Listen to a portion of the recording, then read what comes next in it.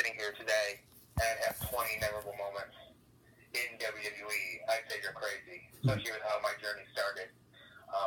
Going from being told no at my tryout to not having a contract here to where I'm sitting at today is, I don't know, like I said, I'm extremely lucky, and I'm honored to be able to say that I've done a lot of cool things.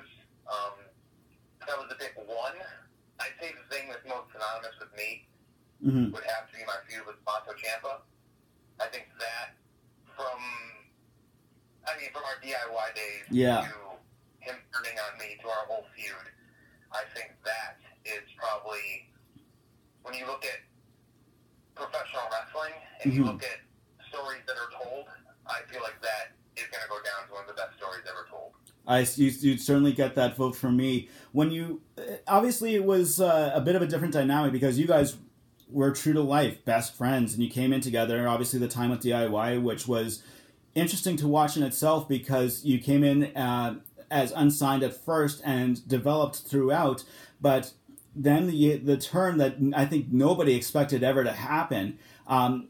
What was it like for you to have that moment actually play out? I mean, obviously, unfortunately, Tommaso was injured and on the shelf soon after, but it was such a hallmark moment in NXT's history.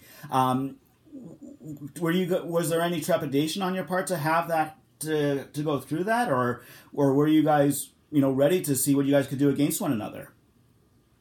That's what we've wanted since day one. Honestly, before we started teaming, I think the whole reason we started teaming was to ultimately get to that turn and get to that moment. Just because you look at us and we're such an odd couple, even in real life, we're such an odd couple. Again, not just personality-wise, but looks-wise, we are completely different human beings. And he is such the prototypical bad guy, and I am such, I guess, the lovable underdog, that it just makes perfect sense. So I think teaming together is the odd couple. I mean, when you look at it, and for us, we wanted to team together to kind of develop that bond, because what you saw on screen was very much so real. We were two guys thrown together. We just happenstance were together at our tryout too. We roomed together. We drove together. We were told no together. Yeah. And we knew each other on the indies, and we were friends. But being able to, I guess, go through all that together brought us closer together. Going through all that together brought us closer together. Absolutely. And made us realize what we had to do to get what we want. Made us work even harder. Made us push one another to get to the point where we wanted to be. And I think it was an easy thing, too, for us to come in together as a team. Because it is a very intimidating thing to come into WWE to get basically to work for your dream job. Yeah. And to be on that big stage, to be able to learn together. And then when we both felt like at the time was right. And the funny thing is, we weren't even supposed to team that long. It wasn't supposed to be a long-term team. I don't think the tag titles or anything like that was our lofty goal. Ultimately, our goal was to have our feud with one another. And just the way things played out, the team caught fire. The Glorious Bombs caught fire. Yeah. We won the tag titles. We went on a crazy run. And I don't want to say this, but I mean, Tommaso's injury almost helped us in a way, too, because we live in a society to where you get something so fast nowadays. Yeah. Even if you're watching a YouTube video or something like that, there's a skip now feature. Everything has a skip now feature if you just want it now. Yeah. The Tommaso injury made people wait. And you don't get that nowadays. You don't get having just people, for there to be something you want so bad and there's nothing you can do about it. You have to wait for it. And luckily enough, it worked out where I was able to have my match with Andrade in that time. And I caught fire as a singles competitor that Tommaso stepped back and made my life hell. And it worked out so perfectly, man. Absolutely. And unfortunately, the technology isn't available to make the Glorious Bomb into one of the trading cards that Topps did. But there were, of course, 20 moments across the board, including with Ciampa, with Andrade, and a number of your other highlighted moments. Have you had a chance to pick up a lot of the cards that have been issued of you, or have you been given a lot of the cards? So I see the cards for the first time when they're sent to my house and I sign them. Yeah. That's the first time I ever see the cards. And I'm always like, this is so cool. Because I was such a big card collector when I was younger, whether it be baseball cards or Pokemon cards or anything like that. Yeah. Like, I always collected trading cards. And it's just so cool. And I take pictures on my Instagram stories a lot of me signing these cards. And people get very excited. Because I like to, for the collectors, I like to put little Easter eggs in there too. To where, like, my favorite number 7. Nice. So sometimes I'll do a special signature on the number 7 card. I'll write Johnny Wrestling or Johnny Takeover, or I'll add a little something special on that one. Nice. Just as a little Easter egg for collectors. Because I appreciated that when I was younger, so Mm-hmm. having the opportunity to do that now is pretty cool. But I haven't seen all of my cards. The thing is, my mom collects all my cards. Okay. So, like, she goes on eBay and things like that to try and buy all my cards. Yeah, I keep going, like, I think I can get that for you, but she's like, no, I want to try and find them. I'm like, okay, you do you then. That's very cool. Is there any particular one that sticks out to you? Would it be your first card? Would it be a particular highlight card or anything like that? So, one that I just saw recently, that I just signed recently, that I was a big fan of, was a card that had a piece of the mat from my match at TakeOver New York with Adam Cole. Yeah. I was always a big fan of, like, I remember I had a Shawn Michaels WrestleMania 12 collectible plaque that had a piece of the canvas from when he won the title. Mm-hmm. So for me to have a trading card like that has a piece of the mat from when I won the title, I think that's pretty cool. So I think that's my current favorite. Absolutely. And I guess, being a Cleveland Browns fan, I'm sure you had a large number of collectibles from the team over the years. Yeah. I guess I'd be. I'm embarrassed, but it's a shame how many rookie cards I have of number 1 overall draft picks or rookie quarterbacks or things like that from the Cleveland Browns that did not pan out. I have plenty of Brady Quinn. Plenty of Charlie Fries. Things like that I collected when I was younger. Yes, I have a lot of sports memorabilia from Cleveland Browns players. I think the weird one, I think the one I wanted the most, which was weird because not like even the Cleveland person, was I really wanted an Ichiro rookie card. Okay. And I want, like, when I was super young, because like Ichiro was hot during that time. Mm-hmm. So I really wanted an Ichiro Suzuki rookie card.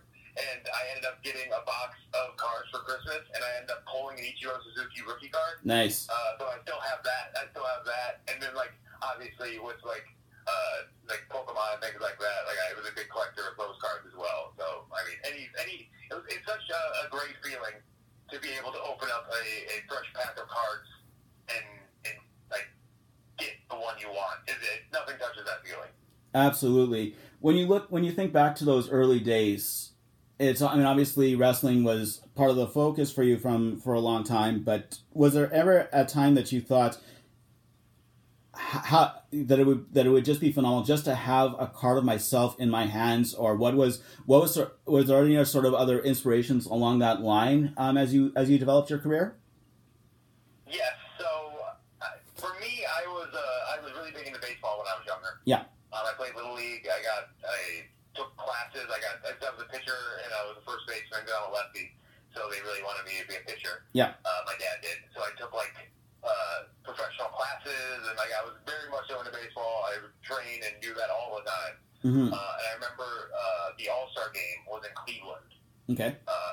In the middle of the 90s when the Indians were very hot. And they had like a fan fest. Mm-hmm. And they had a booth set up at the fan fest where you could get a picture taken of yourself, and they put you on a trading card. Nice. And for me, that was one of the coolest things ever. It was like, oh my God, I can have my own trading card. So I remember doing that and having a trading card of myself. Now fast forward to today, and it's still amazing to me that collectors all around the world collect cards of me on them. And they're like real cards, not fake, that are just that I made. Like real life cards that are out there that people would search for and get. And that's amazing to me, man. Like I said, I'm extremely lucky to be in the position I'm in, and every day is a dream. It's such a dream come true to be able to do what I do. And Candace has let you keep a lot of the stuff. Do you have to keep it all in a man cave? No. So Candace is very, very open and very accepting of my nerdiness and my craziness. embrace that she's married a Clevelander, and us Clevelanders are very out there, apparently. But yes, I mean, all of my toys and all of my collectibles and all of my sports memorabilia is very much so out there, and I'm very lucky that I married a girl. I don't want to say as nerdy as me, but it really embraces my nerdiness. Well, I mean, she is a Winnipegger like myself at heart, so she grew up around a lot of it too. So. Oh, see, that's fake. That's not real. Really? Like, she was from Canada. Yeah, so Wikipedia says she's from Canada. Yeah. Not real. She's from California. Her wrestling character, when she's on the Indies, when she just started, was from Canada. She's like a Canadian gimmick. Therefore, like, I think Wikipedia just said, like, oh, she's from Canada. No, she's from Riverside, California. That is hilarious. She's from Canadian whatsoever. Because, I mean, the last thing you would ever expect a wrestler to do is to pretend to be from Canada, but hey, sure, why not? Yeah, right. She's a big Chris Jericho fan. There we go. There we go. Even though we can't really talk about his name right now. When you look back, and really, it is fairly obvious. I mean, you've had so many highlights over your career. But I think that a lot of people will say that this incarnation of Johnny Gargano, with the wheel, with the Gargano Christmas that's coming up next week, with everything that you've done as a heel, is almost on the same level as being a babyface. So, you know, in contrast to what you said before about being the good guy, you know, how has the experience been for you? Were you nervous at all going into turning, or was it something that you figured, okay, let's give this a real shot? Oh, it was my idea. I've been wanting to do this for a very, very long time. I think with anything, if you do something for so long, it just gets boring and you kind of get stagnant. Especially like when you want to create stuff. Mm-hmm. You need that creative outlet to be able to express yourself in a different way. Yeah. Like I said, any actor or anyone like that plays the same role for so long, it just get tired and you get bored with it, and the audience gets bored with it too. Mm-hmm. So I felt like I needed something new. I needed something fresh, and honestly, I was a heel. I mean, I say this. Everyone looks at me and they see like I said, it was me and Tommaso. They see me as a prototypical underdog babyface. Yeah. But I was a heel on the Indies for so long, Mm-hmm. and that's just what I think I'm honestly the most comfortable when I'm a bad guy. Yeah. And that's wild to say, but I feel like what you're seeing on screen right now, especially the dynamic with Candice, is the most real life Johnny Gargano you're gonna find, and that's absolutely terrifying to say, as crazy and out there as I am. But that's kind of like real life me, and what you're seeing on screen is our real life dynamic. And especially now that we have Indy and Austin Theory to play off of, I think it's going to be nothing but great stuff ahead. And I kind of I take little things as challenges for myself. Mm-hmm. I take like people saying like, oh, he's just a great babyface. He's just a great underdog. I take that as a challenge, a personal challenge for me. I say, okay, you think I can just do this? No, I can do so much more. You just have no idea yet. And like that is the fun of it in me. Like that's the fun for me, is to be able to go out there and be like, okay, like I got a TV. I'm gonna break this TV and we're gonna make a thing out of it. Oh, there's a wheel. I hate wheels now. I'm gonna make a thing out of that. Like that's so much fun to me now. And I feel like before, the big hang up on me or on Johnny Gargano was like, oh, he's a great babyface character. He's a great underdog character. Mm-hmm. Or like, what's his character? And now it's like, my character is everything. I can make anything work now. Absolutely. So fun. Well, that's very similar to a certain superstar who can't be named that did that with lists and such. So it's amazing to see. I'm going to sneak in one last question, though.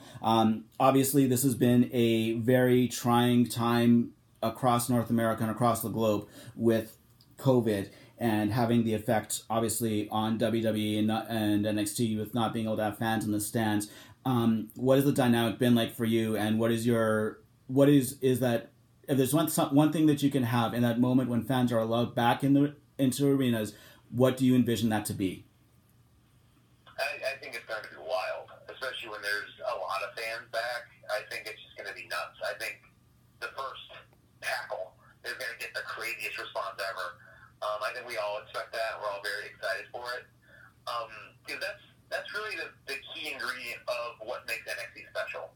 It's the key ingredient of what makes those 20 Johnny Gargano moments so special. If there were no fans around for those 20 moments, I don't think they'd be The NXT audience, the fans, the atmosphere, and takeovers, that's what makes NXT what it is. And we're sorely, sorely missing that. And I cannot wait until they're back, especially now with my new character. I cannot wait till I have 15,000 people to play off of, because it's going to be incredibly, incredibly awesome.